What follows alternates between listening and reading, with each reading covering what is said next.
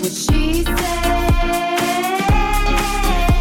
she's powerful, wonderful, honest and lovable. What she said, she's magical, mystical, powerful, wonder girl. Hello, everyone. I am Kate Wheeler in studio with Christine Bentley, and you are listening to What She Said on 105.9 The Region. Thank you very much for tuning in.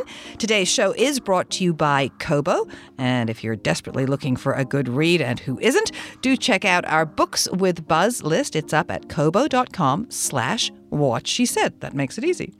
And we have a fabulous show lined up for you, starting off with 14-year-old Canadian teen blogger, motivational speaker, and social activist Hannah Alper. Who doesn't love her?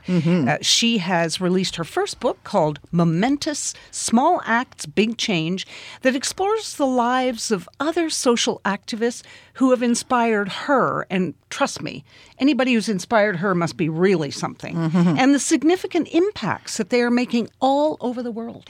Dr. Tracy Lindsay, Director of Stroke at Heart and Stroke, is going to tell us about a study taking a look at stroke and pregnancy. She's going to be joined by survivor Anna Sophia Jody, who experienced 2 strokes during one of her pregnancies.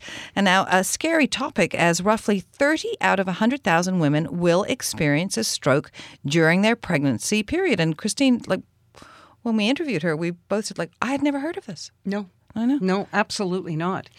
This is something you have heard of. More than 5 million Canadians are turning to opioids and painkillers as a first step to managing their frustrating daily muscle and joint pain. We're going to discuss Canada's opioid crisis with chiropractic physician Dr. Sapna Saran and find out effective ways that we can manage pain before we turn to medication, and especially that kind of medication. Absolutely. Musicologist Eric Alper is going to be here with the 5 best songs written about other musicians in On the Record. And Tracy Nesdoly, the VP of Communications at Rakuten Kobo Inc., is going to tell us about some great books to take our minds off what was the eternal winter and launch us solidly into the summer. We think it's finally gone for good, that bad weather, but you never know. It is Canada. All we know is that the potholes are breeding like rabbits. That is true. My son just had his 3rd tire in 4 months replaced on his brand new Mercedes. $600 a pop. All from potholes. Tire plan. Take the tire plan. Take the tire plan.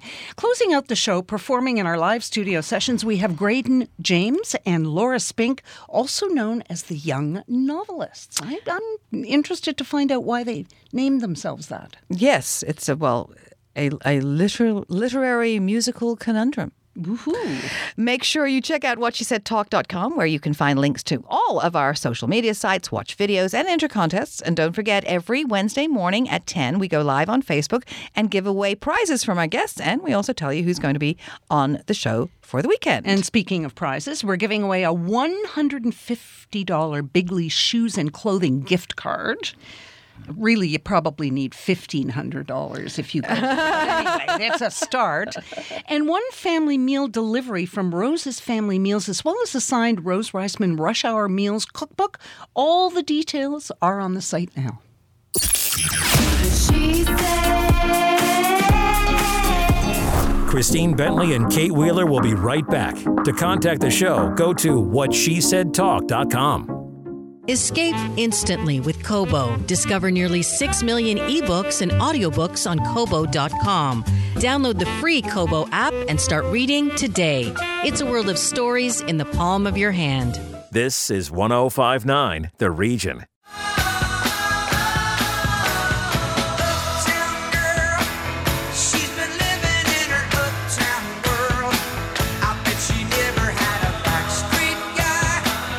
Welcome back. Joining us once again is Canadian teen blogger, motivational speaker, social activist Hannah Alper, who has released her first book called Momentous Small Acts, Big Change, at just 14 years old. Welcome back to What She Said. Thank you so much for having me. I was on this show when I was really, really young, so it's really cool to be back here. Really, really young. You're 14 now. You started blogging at 9. Yes. Oh, I know. It was Blogging amazing. at 9, but now you are a published author. Actually, I know how it felt when you saw the books because I watched your dad's Periscope go up, and you were blown away when you saw those. It was very surreal because it's all of the hard work that I had put into it and my family and I had put into it really just adding up. And so it was so cool and surreal just really seeing it come together and come to life. Well, the book explores the lives of the social activists who have inspired you and the significant impact they are actually making on our world. Yeah. Why did you want to write this book? Well, I think it's just another really amazing outlet for me to share what I'm passionate about. I mean, like you said, I started my blog when I was 9 years old out of my love for the environment, and it's really just kept growing in my passions. And this is just such a great outlet for me to share what I'm passionate about in my messages. And I'm so excited to see what people do to make a difference right after they read the book. Well, it's called Momentous, Small Acts, Big Change. Yes. So I've read the book, and I understand that it's the little things. It's the little things. And I mean, it really grew out of the idea that anyone can make the world a better place. No matter your age, where you live, how much money you have, you can make a difference. And it also grew out of the idea that it's the small things that add up to big change. The little tangible things that we do add up to make a big difference. And we have to do all of this together. We can't do it alone. So tell us, who was the first person who inspired you at 8 or 9 or whenever you wrote your first blog? What was it? Who was it that you said, I can say something?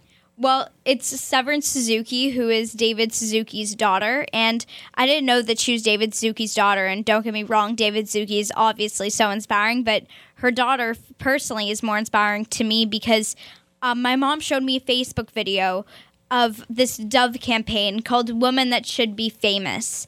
And one of those women was Severance Suzuki. She, at 4 years old, she launched her own club about the environment and about animals. And by that time, I was just starting to discover about the damage to the environment and how it affects the animals. And it was amazing seeing her and watching this video because she's one of the biggest environmentalists and one of the biggest Canadian environmentalists. And at 12 years old, she spoke at the United Nations.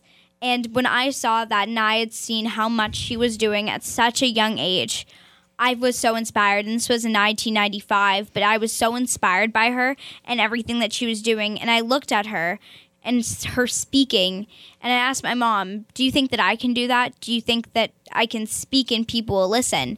And my mom said yes. And so I think she's really my biggest role model, or my first role model.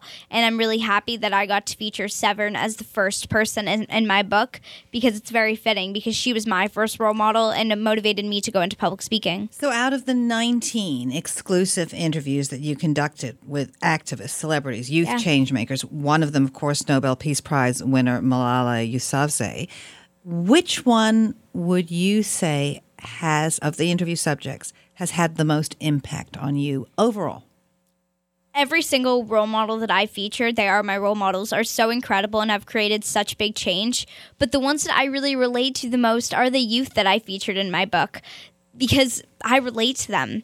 I featured this girl named Vivian Haar, who at 8 years old, she was so passionate about child labor that she decided to do a lemonade stand for 365 days to get kids out of child labor. Now you might think, oh, it's a lemonade stand, it's not going to work. But in fact, in 6 months, she raised over $100,000 to get kids out of child labor. And by the time those 365 days were up, she got over 500 kids out of child labor. And so it's kids like her and people that I interviewed, like Malala, who's also a youth, who just kept reinforcing that motto that anyone can make a difference and that no matter how young you are, you can make a huge difference in the world. And I loved interviewing the young people. I think that I just really connected with them, and it was so cool talking to these people because they inspire me. What were some of the other topics that the people you wrote about were passionate about? Yeah, so I featured issues like anti-bullying, poverty, education, clean water, Indigenous rights, and truth and reconciliation is something that I really wanted to focus on. And I got one of my friends who is an Indigenous rights activist to talk about that. So many different issues that really I'm hoping that will educate people, that will educate readers about these issues and see it from my view and see it from my role model's view. So who would you say the book is for? Is it for everyone? It's for everyone. It's for all ages, and I really believe that it's set up for all ages, and it's for people who want to make a difference, for people who are looking to but don't know how, or people that are already making a difference and want to take that next step on their journey. And I'm really, really excited to see what people do after they read the book to make a difference. And how are you going to find out? Do you social ask media? Them social media. Yeah. Social media, #momentous. Yeah. Right. I've been looking and seeing people buying the book, so I'm really excited to see what people do after they read it. So, Hannah, for anyone listening, you are, in terms of social justice, you are very precocious, as are many of the people who have inspired you. But somebody who's older, who has not really turned their mind to it, could they do something? Would something that they say today make a difference? Or is it too late? Something that an adult says? Yeah. Yeah, oh my gosh. You're never too young or too old to make a difference. It doesn't matter your age, you can make a difference in the world. There are so many activists that are of all ages. Craig Kielburger, he's a great example. He started when the We organization when he was 12 years old. Now he's in his 30s and he is still going so strong and is one of the most successful charities in Canada. But what if you're 50 and you've never done anything? Well, then you can still do something. I think raising awareness about an issue is something that's so important. Raising money is also donating your money. But not just that, but donating your time or your voice to causes is so important. And you can do that with any age, whether you're 5 or 50, it doesn't matter because you can make a difference in so many ways, no matter how old you are. Hannah, when you, what grade are you in now, 9? I'm in grade 9, high school. But you didn't always have a great time with your peers at high school. No, last year I didn't. People were sort of negatively judging my activism and what I was doing, and it sucked because this is something that I really love to do, and I didn't like that people didn't like what I was doing because I was doing something that not a lot of my peers were doing, which was different, and a lot of people didn't like that. They were envious because you were in the spotlight, kind of thing. I really don't know. I think so, but I'm really happy that now there's this positive environment all around me, and I just sort of tried to surround myself with positive people. So you're so busy. How are you? I mean, school. It's hard. It's really hard. And everything is hard. And and I'm not very good with numbers, and so I have science this semester, and so it's definitely really difficult. But I really believe that my biggest champions, besides my parents, have been my teachers, because whenever I've asked them, so I'm going to be away tomorrow. Is this okay? I'm going to be doing this. Is that okay? And they always say yes, because they understand how important this is for me and for the world. And they're just so great. They're so gracious, and I love them. Do you still want to be a journalist? Yes, I would love. I discovered that maybe a year and a half ago or something. I started watching not the West Wing. Well, I do watch the West Wing, but the Newsroom, which is the show. The Newsroom was a great show. Yeah, about broadcasting, whatever. And I looked at it, and I just saw how busy it was, and I decided I want to do that with my life. Well, what's next for you in the shorter term? Yeah. Well, high school. High school is something that I'm definitely focusing on, and I'm really excited because there's so many different people in high school with different interests, and so I love it. We Day. I'm doing We Day right now, and it's so much fun, and I love meeting youth from all across North America who are making a difference and changing the world. I love about We Day is you can't buy a ticket. You have to earn it, right? You earn it through service, and it's this big community of young people who are passionate about creating change. Honestly, whenever I see the young people and whenever I meet them, I just feel constantly inspired by all the energy that they have to make a difference. Well, if you're meeting young people, what are we? She's 14. There's so many adults that are making a difference. And I love meeting them too, like you guys. Okay, the book is called Momentous, Small Acts, Big Change. It is Hannah's voice. It's a call to action, and she is at that Hannah Alper on all social media, and the hashtag to tell Hannah, let her know what you've done once you've read the book, and the little change you make is just hashtag Moment Us. Yes. Thank you so much for joining us. Thank you.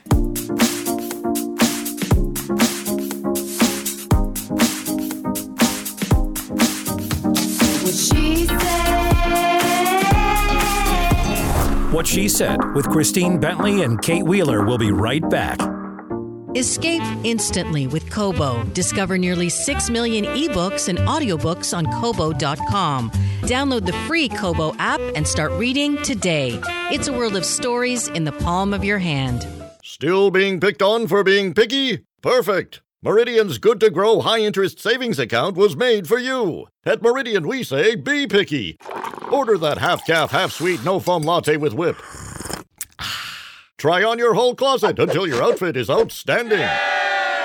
And accept nothing less than 3% interest for 4 months when you open your first Good to Grow high-interest savings account. Meridian, expecting more for your money. That's wealth esteem. Terms and conditions apply. Passion is everything when it comes to hair, so trust your hair to an artist.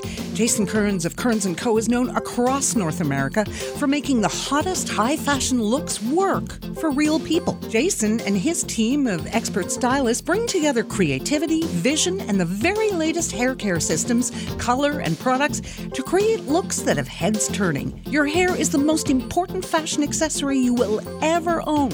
Trust it to the experts. Start today. Visit kearnsandco.com. This is 105.9 The Region. I've got a friend who loves me, got a house, I've got a car, I've got a good mother, and her voice is what keeps Welcome back to What She Said. A new Canadian study revealed that stroke in women during pregnancy is 3 times higher than stroke in non-pregnant women of the same age.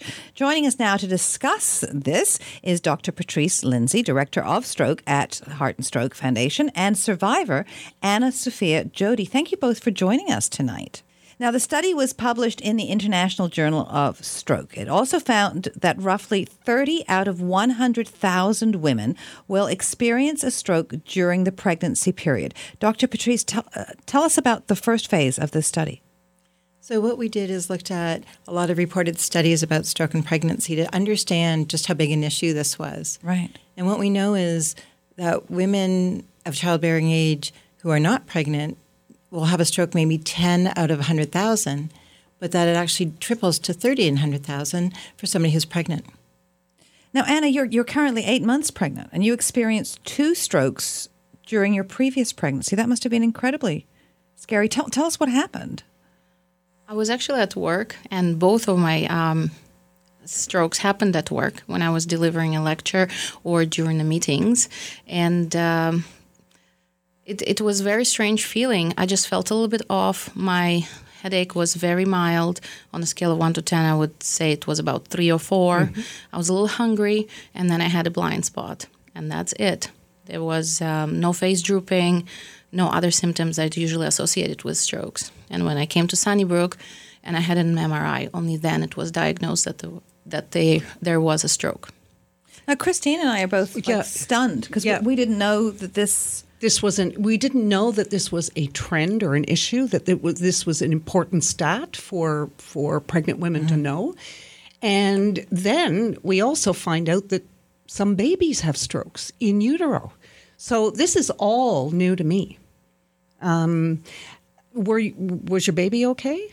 Yes, the baby and myself, we were okay after the 2 strokes. And I think it's important to note that anybody can have a stroke at any time of their lives, young or old, healthy or not. I was instructed with a running room at the time at Klein CM Tower. I was very healthy. There is no family history, no high cholesterol, no high blood pressure, preeclampsia symptoms, nothing of the sort. So, Dr. Lindsay, what's going on? Is it just that for what reason does pregnancy increase the risk of stroke? Well, there's a lot of changes that happen to a woman's body during pregnancy. What we see is actually most of those strokes tend to happen later in the pregnancy. And at that time, it's more common to have high blood pressure and to have that become really severe to a condition called eclampsia or preeclampsia, where blood pressure gets too high and really out of control. That puts women at a much higher risk. We also have the issues of diabetes that some women will have during pregnancy. And then near the end of your pregnancy, your blood starts to thicken up and be a little stickier because you're getting ready to deliver and the hormonal changes. So all of these different things can contribute to an increased risk of stroke. So let me ask you, could a pregnant woman go into her doctor and be told, look, you're ripe for this? Or do you just have to wait and try and make sure that, because when you're pregnant, it's not your normal body anyway. So it's hard. It would be hard for me to say, oh, that's something unusual, because I couldn't sleep when I was pregnant. I mean, there were tons of things. So what we're doing as the next part of this work is we've actually releasing guidelines for doctors on how to be more aware and what to think about. So any woman of childbearing age should have her risk factors assessed as a normal part of any early pregnancy care and monitored throughout pregnancy. You know, the normal things of weight gain. And weight gain in pregnancy is normal and needed, but if it becomes really excessive, diet is the biggest thing. Sodium, salt intake, eating healthier, fresher foods instead of processed, high-fat foods, and getting exercise.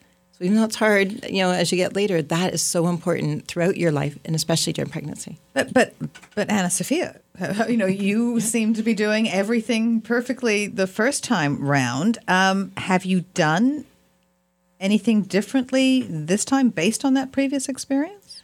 From what my doctor told me, and after doing everything from simple blood work to a spinal tap, my diagnosis is migrainous infarct. So my Dr. Schwartz, he did say that I'm a perfect candidate for a diagnosis that hormonal disbalance also can cause migraines.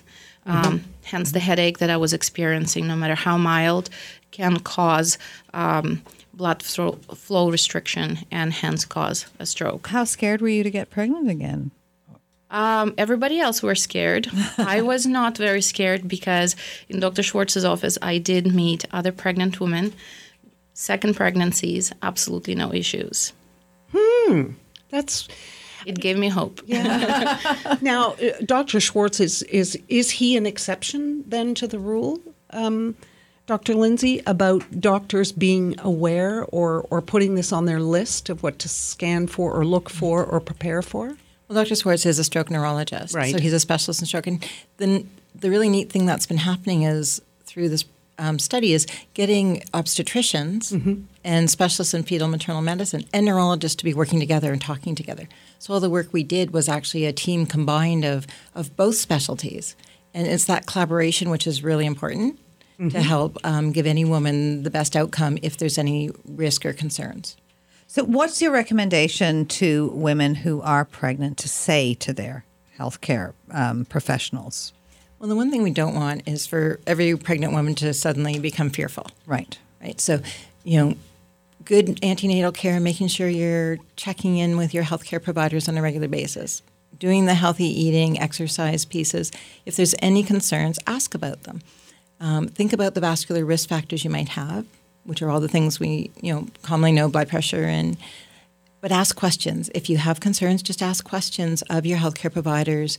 If there's anything that they think is off, they should be doing tests to check that and to watch you more closely. Now, the second phase of this study is called Managing Stroke in Pregnancy, a new Canadian consensus statement, and was presented at the 2017 Canadian Stroke Congress earlier this month. What can you tell us about that? So this was this collaborative team of neurologists and different medical specialties coming together to say, what would you do to manage this patient if stroke happened during pregnancy? Because there's concerns about, radiation. If we were going to take someone for an MRI or a CT scan, how much effect would that have on the baby? What medications are safe that may not cross, the placenta. So all of those things we took into consideration. We spent months and months with this group talking about all these things. There's very little research evidence, so we came out with practical guidelines, practical advice, really, and what to do if. And the most important what to do if is make sure you reach out and contact experts to help you. And has that information been translated to or sent out to all GPs and all obstetricians and across the country? We will be publishing it in the next month or so, and then that's the next phase of our work. And shows like this are really huge at helping us get the message out. And Heart and Stroke will be working very hard to make sure people are aware and know where to look for advice. And Anna, what's your message to other women who are hearing the story tonight? I 100% agree with Dr. Lindsay in terms of you have to follow what your doctor tells you, exercise, healthy lifestyle, get tons of sleep, all the fluids and all the nutrients you can to yourself and your baby to lower the risk of stroke. But nobody's immune. So if you experience something that is off with your health or you have some weird symptoms like headaches or flashing lights or blind spots like I had, just please go to the ER and insist on getting a checkup and do not disregard your symptoms and just go on with your day. It's interesting because I get migraines and I suffer from visual migraines, and I had a couple of visual migraines, so, seeing the aura and spots before my eyes, but I just put them down to a migraine. So if I had known that knowledge then, I would have gone and asked to make sure I was okay. But no other symptoms other than what I would call a normal migraine. You see, I never had a normal migraine before in my life, so it was extremely surprising for me to see flashing lights and aura, and that's when I learned what aura is. It's kind of what wild, a migraine really. is. Yeah. Thank you so much for joining us and sharing all this information. I'm sure it's invaluable, absolutely invaluable. And people can go and learn more at heartandstroke.ca.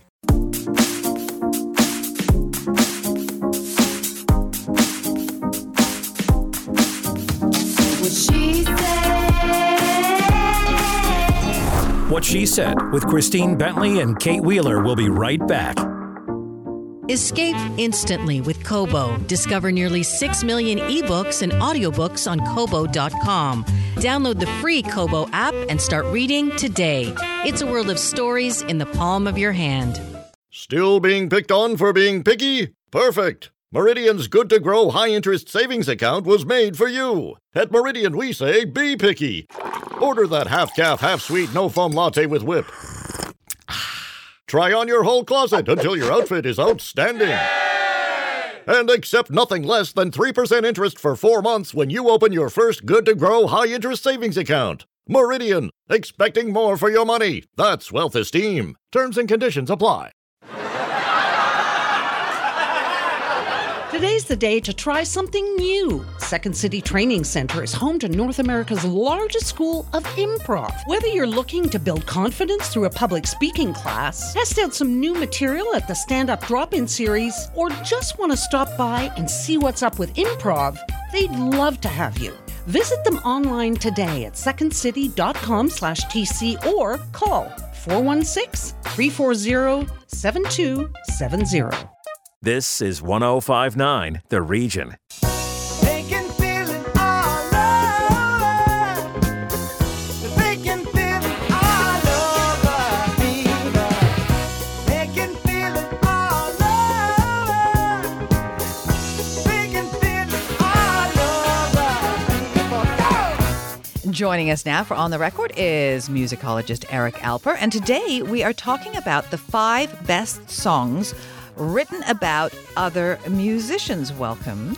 Hi. Hi. Now, that was Stevie Wonder's iconic Sir Duke. Sir Duke. Yeah, and I like this topic a lot because sometimes if you want to know how important or how great another musician is, all you have to really do is just ask a musician. For years, I thought somebody like Ringo Starr wasn't the best drummer in the world. John Lennon said he wasn't even the best drummer in the Beatles. But then when you talk to other drummers like Phil Collins or Dave Grohl, they love Ringo Starr and they love the way that he swings and the way that he keeps it simple. And so that's where the idea kind of came out of, and like trying to figure out, okay, well, who else loves other musicians? And of course, with Stevie Wonder, he's always been very aware of the people and the musicians that came before him. And in this case, it was Duke Ellington, who he calls, of course, Sir Duke from his nickname. But he also mentions in the song Basie, Miller, Stashmo, and also all the things with Sir Duke as well. So he is a guy who understands that he is in a long line of African-American musicians who have paved the way for somebody like a genius like Stevie Wonder. This is for my house, my house. All the furniture is in the garage. LCD sound system. Yeah, so with LCD sound system, it's not I'm having Daft Punk play at my house. It's Daft Punk is playing at my house. So there's a little bit of a difference between having the band play at your house and the actual music is playing at your house. So Daft Punk is playing at my house is by LCD Sound System, which is really James Murphy. And what James Murphy wanted to do was literally explain to people that the influence of Daft Punk should not be forgotten in today's alternative rock and also EDM world, where he's actually playing the music at house parties. And because there's a little bit of 5 or 6 years of separation between Daft Punk and LCD Sound System, he's just trying to make sure that people don't forget about the purveyors of EDM music. Okay. Hey, Woody Guthrie, but I know that you know all the things that I'm a-saying and a many times more.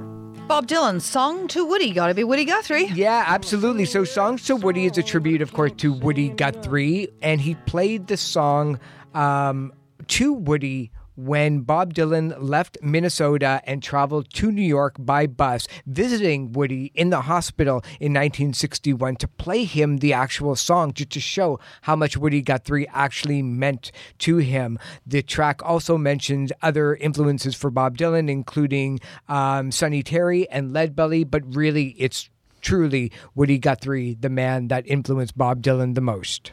Sweet home Alabama, where the skies are blue. Sweet Home Alabama. Yeah, Sweet Home Alabama was written by Lynyrd Skynyrd as an answer to 2 songs by Neil Young, Southern Man and Alabama.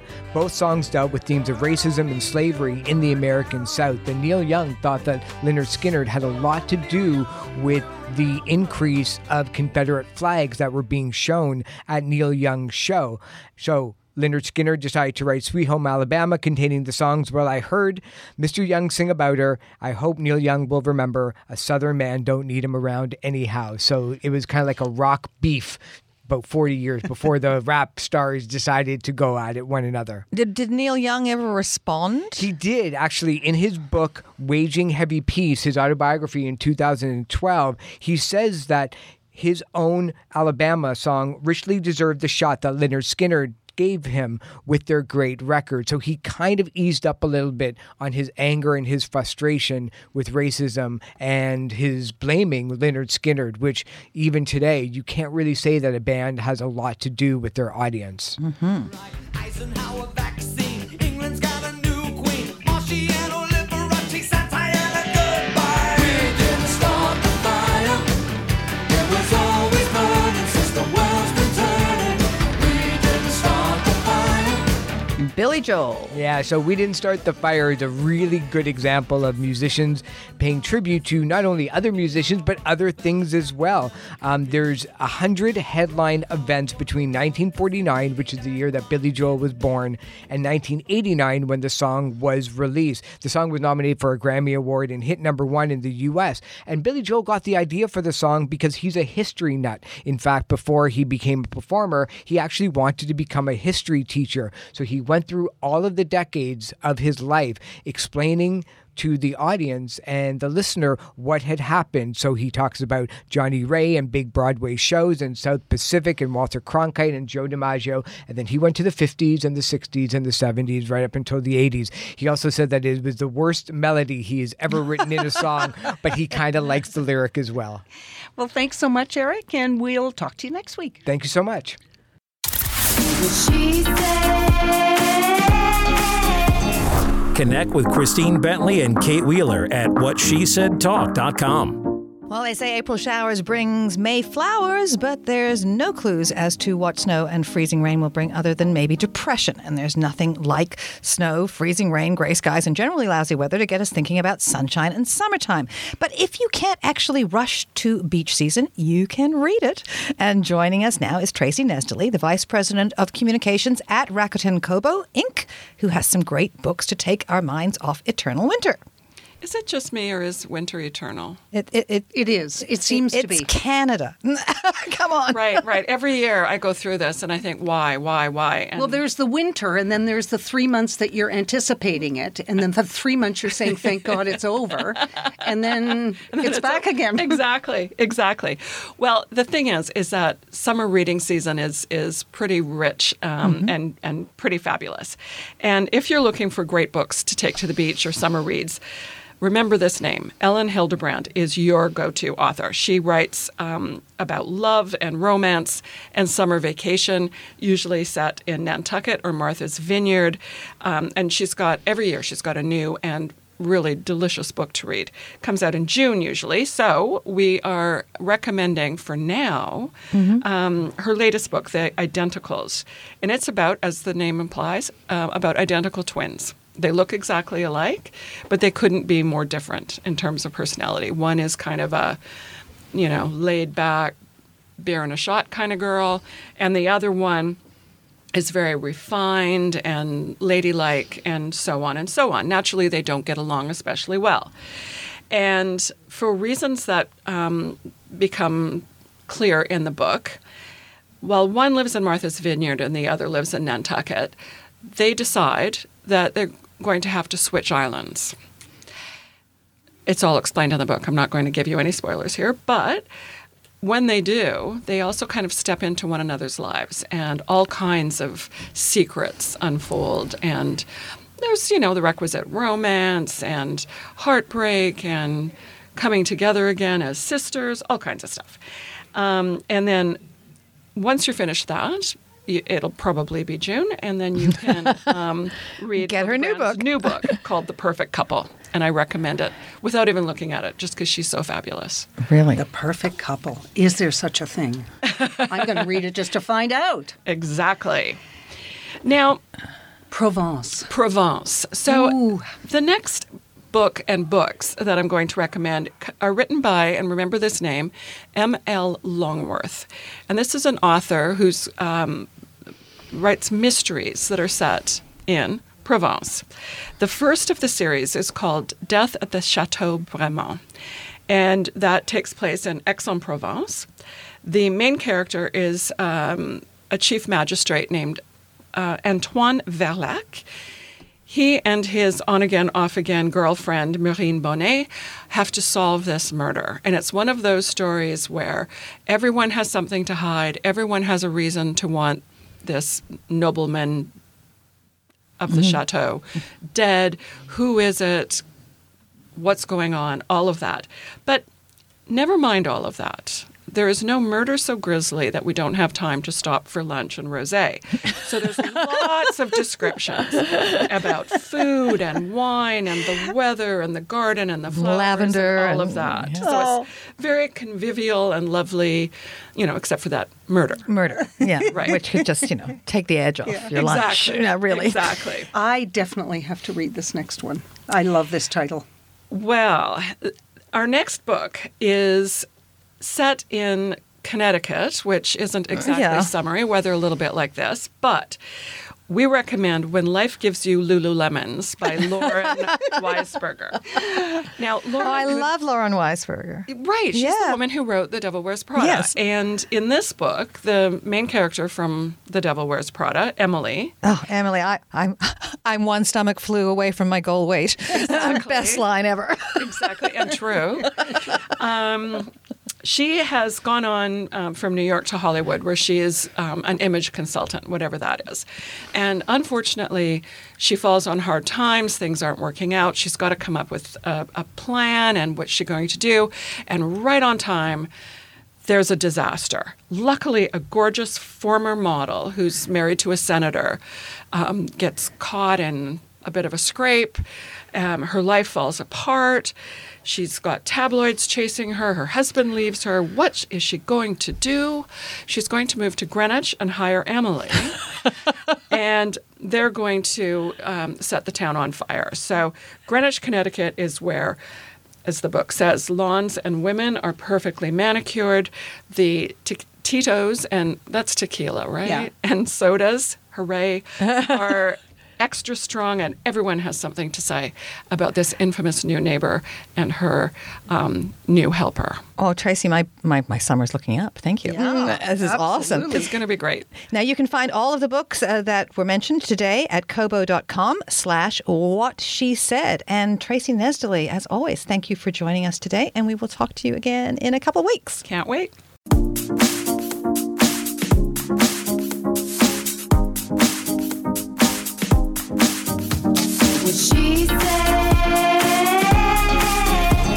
What She Said with Christine Bentley and Kate Wheeler will be right back. Escape instantly with Kobo. Discover nearly 6 million ebooks and audiobooks on Kobo.com. Download the free Kobo app and start reading today. It's a world of stories in the palm of your hand. Still being picked on for being picky? Perfect! Meridian's Good to Grow high-interest savings account was made for you. At Meridian, we say be picky. Order that half-calf, half-sweet, no-foam latte with whip. Try on your whole closet until your outfit is outstanding.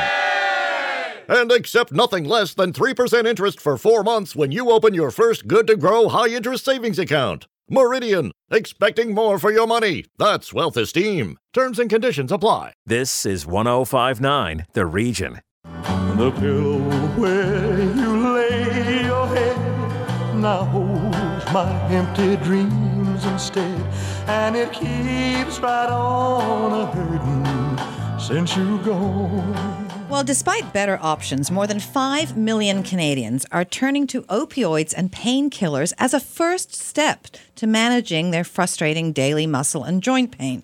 Joining us now to discuss Canada's opioid crisis is chiropractic physician Dr. Sapna Shuram. Dr. Sapna, welcome back to What She Said. Thank you for having me again, guys. And congratulations on the new baby. Thank It's not so you. new anymore. He's not so new. He's not so new, yeah. But since the last time we saw you. Yes, I was quite big. So let's talk about this, because I was unaware that Canada is actually the second highest consumer of prescription opioids in the world. More than 2,800 opioid-related deaths reported nationwide last year. Yep. So what are the most common types of pain plaguing Canadians? So, what's so astonishing, and people don't realize this, even when I read it, like, I know how significant it is, but even when you read the statistics, you're just like, wow, that's crazy. 90% of individuals in Canada last year alone complained of some sort of injury or pain. And that most of the common ones were back pain, neck pain, headaches, knee pain, and shoulder pain. Mm-hmm. So, these are common musculoskeletal injuries, and they comprise almost 1 in 3 visits that people will seek to their doctor's office or walk-in clinic.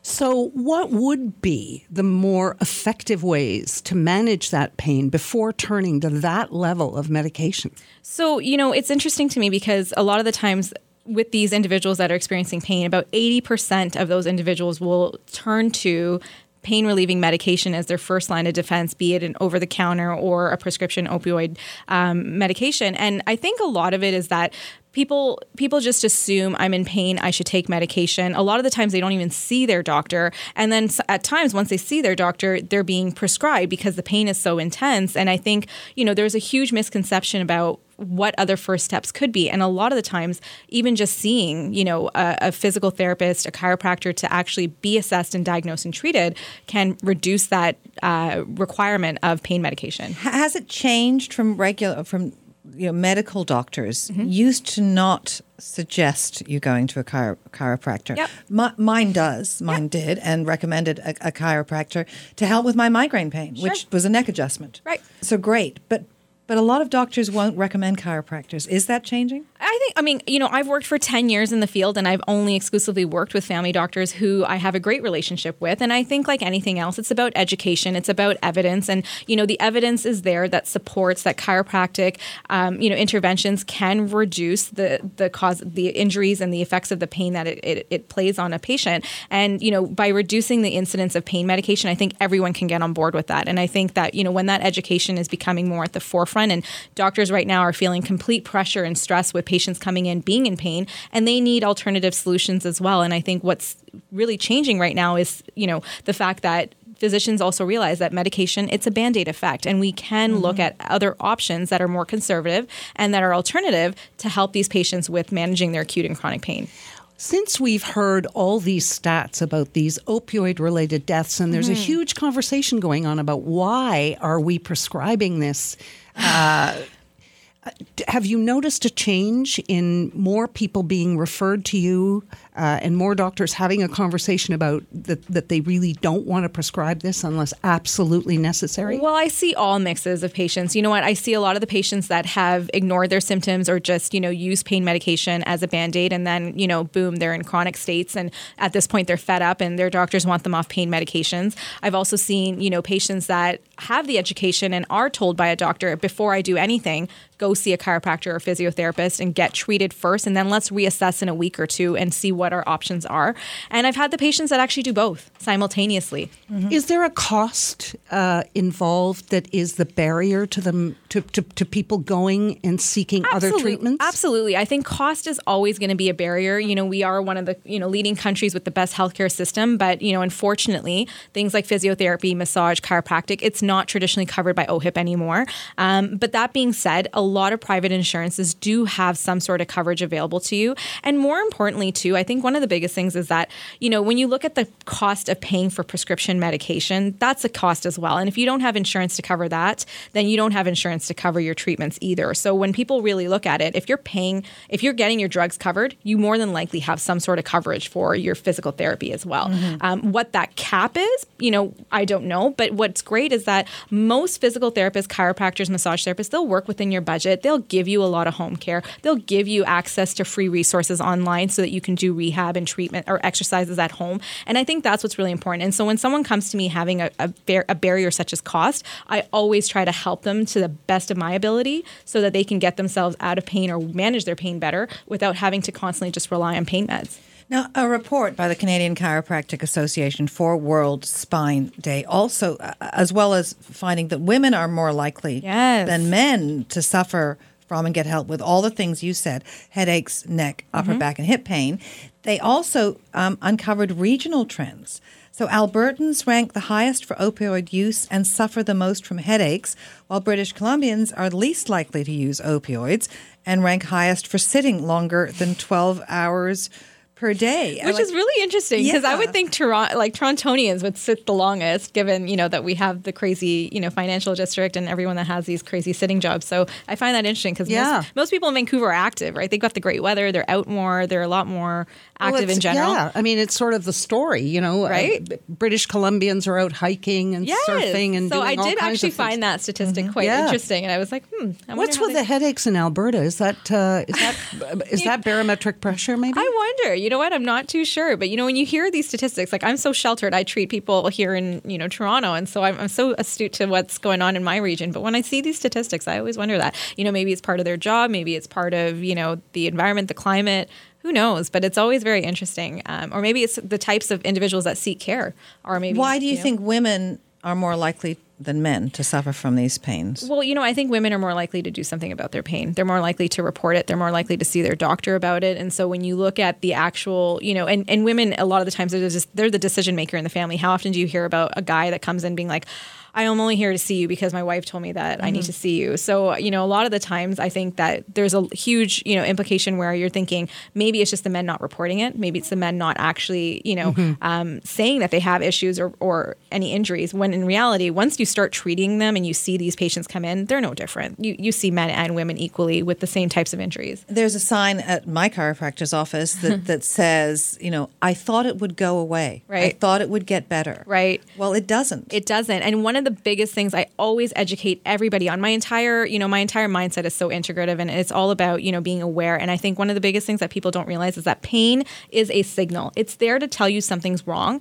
When the signal goes away, one of the biggest things that people think is that, well, my pain went away, so I'm all better. A lot of the times, these injuries, most injuries, 99% of the time, will return if you didn't actually rehabilitate it and treat it appropriately the first time. So even though the pain is gone, doesn't necessarily mean the injury is gone. And I think that's one of the biggest things that really ends up, creating this cyclical pattern where patients will be like, I threw my back out again. Or my shoulder's still bothering me, or I have another headache. And I think, again, it always comes back to people just think that pain equals injury, no pain equals recovery. And that is the biggest misconception that we see every single day with every patient population, including athletes. So what is the answer? Do we need a more integrated approach to manage pain? Absolutely. I think a team-based approach is what's going to be the most financially, cost-saving for any patient with or without insurance. I think it's going to, increase patient outcomes. Because at this point, when you have a team, you have solutions. You have not one person managing your symptoms, but you have a team of people. And that team can talk to each other, can communicate, and you can actually, come up with solutions that are more individualistic. Because a lot of the times, what's going to work for you is not going to work for somebody else, even if your injuries are the same. But there must be people who need opioids.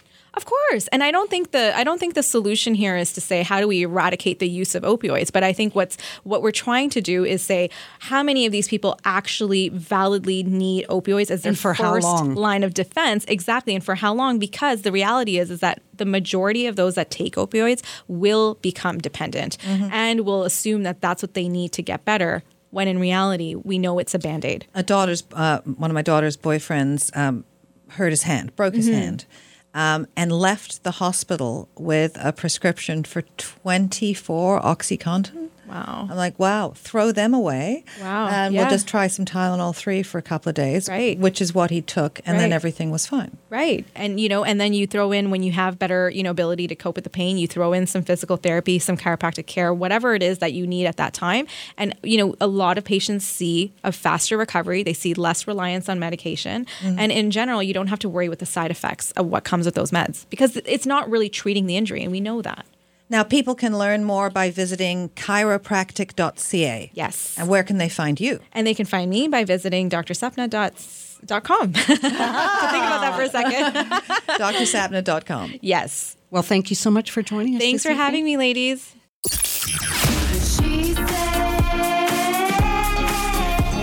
Christine Bentley and Kate Wheeler will be right back. To contact the show, go to whatshesaidtalk.com. Escape instantly with Kobo. Discover nearly 6 million ebooks and audiobooks on Kobo.com. Download the free Kobo app and start reading today. It's a world of stories in the palm of your hand. Still being picked on for being picky? Perfect! Meridian's Good to Grow high-interest savings account was made for you. At Meridian, we say be picky. Order that half-calf, half-sweet, no-foam latte with whip. Try on your whole closet until your outfit is outstanding. And accept nothing less than 3% interest for 4 months when you open your first Good to Grow high-interest savings account. Meridian, expecting more for your money. That's wealth esteem. Terms and conditions apply. This is 105.9 The Region. There's nothing like a parade of promises you shouldn't have made. What if you had stayed to hear the second verse? What you're listening to is Back to the Hard Times by Canadian folk roots band The Young Novelists, who are here in studio with us now. Please welcome Graydon and Laura. Hello. So great to have you here. Now, you two are married, but for people who may not know, tell us how you got together and started The Young Novelists and why you named the band that. The project actually came from a solo project of Graydon's. When he moved to Toronto, I was still back at school in Waterloo, and Graydon was just doing a bunch of different things in music, writing, and acting, and eventually realized that he needed to focus maybe on one thing. So he recorded a solo album, and I did harmonies for a lot of that album, and that album was called Goodnight Young Novelist. So it was his way of sort of focusing on music and kind of pursuing that. And so the band was born from that album and us touring those songs. And so we decided to call ourselves Graydon James and the Young Novelists, and then Graydon. And then I got kicked out. Then Graydon got kicked out of the band. There you go. That's how it goes. So you tour more than 100 shows a year, but you also have a 7-year-old son. Do you take him with you on tour? What's that like? Yeah, we do sometimes when it makes sense, and other times he's with grandparents. We have a really amazing support network that we could not do what we do without. 2016, we were on a cross Canada and U.S. Tour 2.5 months on the road, and Simon came with us along with our That must be pretty neat, though, to be able to show him It was everything. really great. And I mean, he's now seen as much of North America as I have, which is pretty cool too. Yeah. Now, you just released your third studio album called In City and Country, and the premise of this is really quite special. Yeah, it is. Yeah, we're both small town, born and raised folks, and we're now living in the big city. And it was just a way to sort of reconnect to our roots and to kind of tell some of the stories about these particular small towns that we really love. Well, you have an upcoming hometown show, Thursday, May 24th at the Transac Club. Where can people go to get more information about you and the shows and your tours? Our website, theyoungnovelist.com. You can find everything through there, but we are on all of the social media sites that you would expect. Under the Young Novelist? The Young Novelist, yeah. The Young Novelist. So that makes it easy. It makes it pretty we try. Well, Graydon James and Laura Spink, thank you both for joining us today. Thanks so much for having us. Now, that is What She Said for this weekend. Make sure you follow us on social media at What She Said Talk. We'll be back next Saturday and Sunday at noon right here on 105.9 The Region. But singing us out now, here are the Young Novelists performing I Moved On.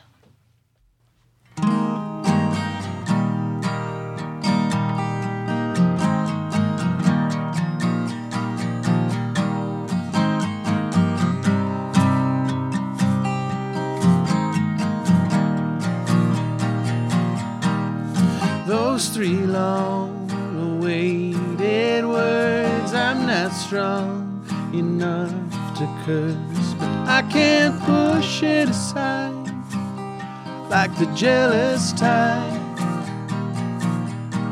It's for the best, well that's absurd, just like the rest, well rest assured I can't close my eyes, I see both sides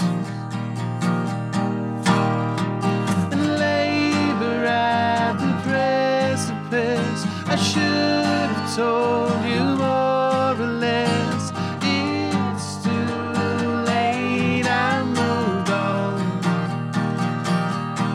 I moved on. I have gone away, I couldn't stay for long. I moved on.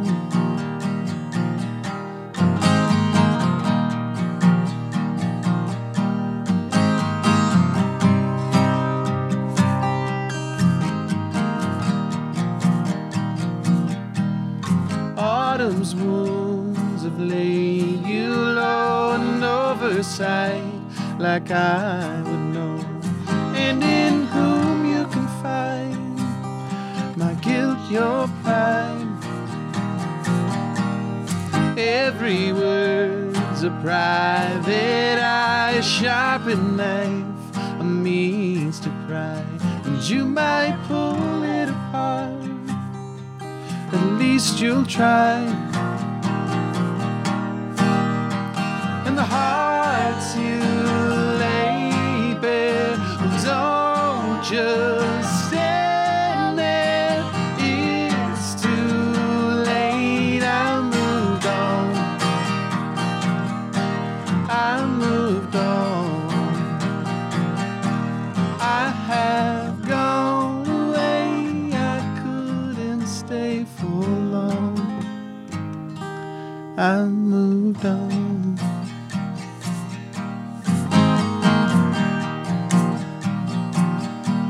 I moved on.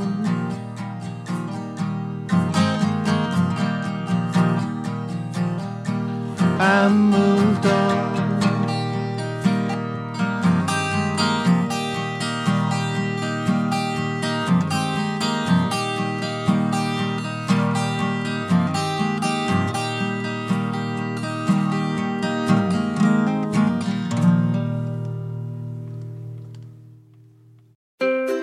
What happens when we play outside? We become healthier, both mentally and physically. We become more creative and more focused. We connect with nature, each other, and ourselves. Let's Take This Outside, a new podcast hosted by me, Marianne Iveson, an aspiring outdoor athlete and nature lover. I speak to athletes, outdoor professionals, and scientists about their connection to nature, how it affects their performance, and everyday life. Let's Take This Outside, available on Apple Podcasts, Spotify, and Google Podcasts, and at letstakethisoutside.ca. It is your favorite girl. That's right, it's the Allie Mars, the one and the only. Everyone else just ain't me. I am the host of Welcome to Mars, a lifestyle podcast where nothing is off the table. I have come a long way from sex and dating and have transformed the new vibe to all things lifestyle. We still talk sex, but I'm more interested in the journey, where people have come from, how they made it, and where they're going. Subscribe or follow to a brand new look and a brand new era. Welcome to Mars. Subscribe or follow on Apple, Spotify, Google, or at thealliemars.com. Because even with the new look, I'm still that same bitch you love to hate. Another Sound Off Media Company podcast.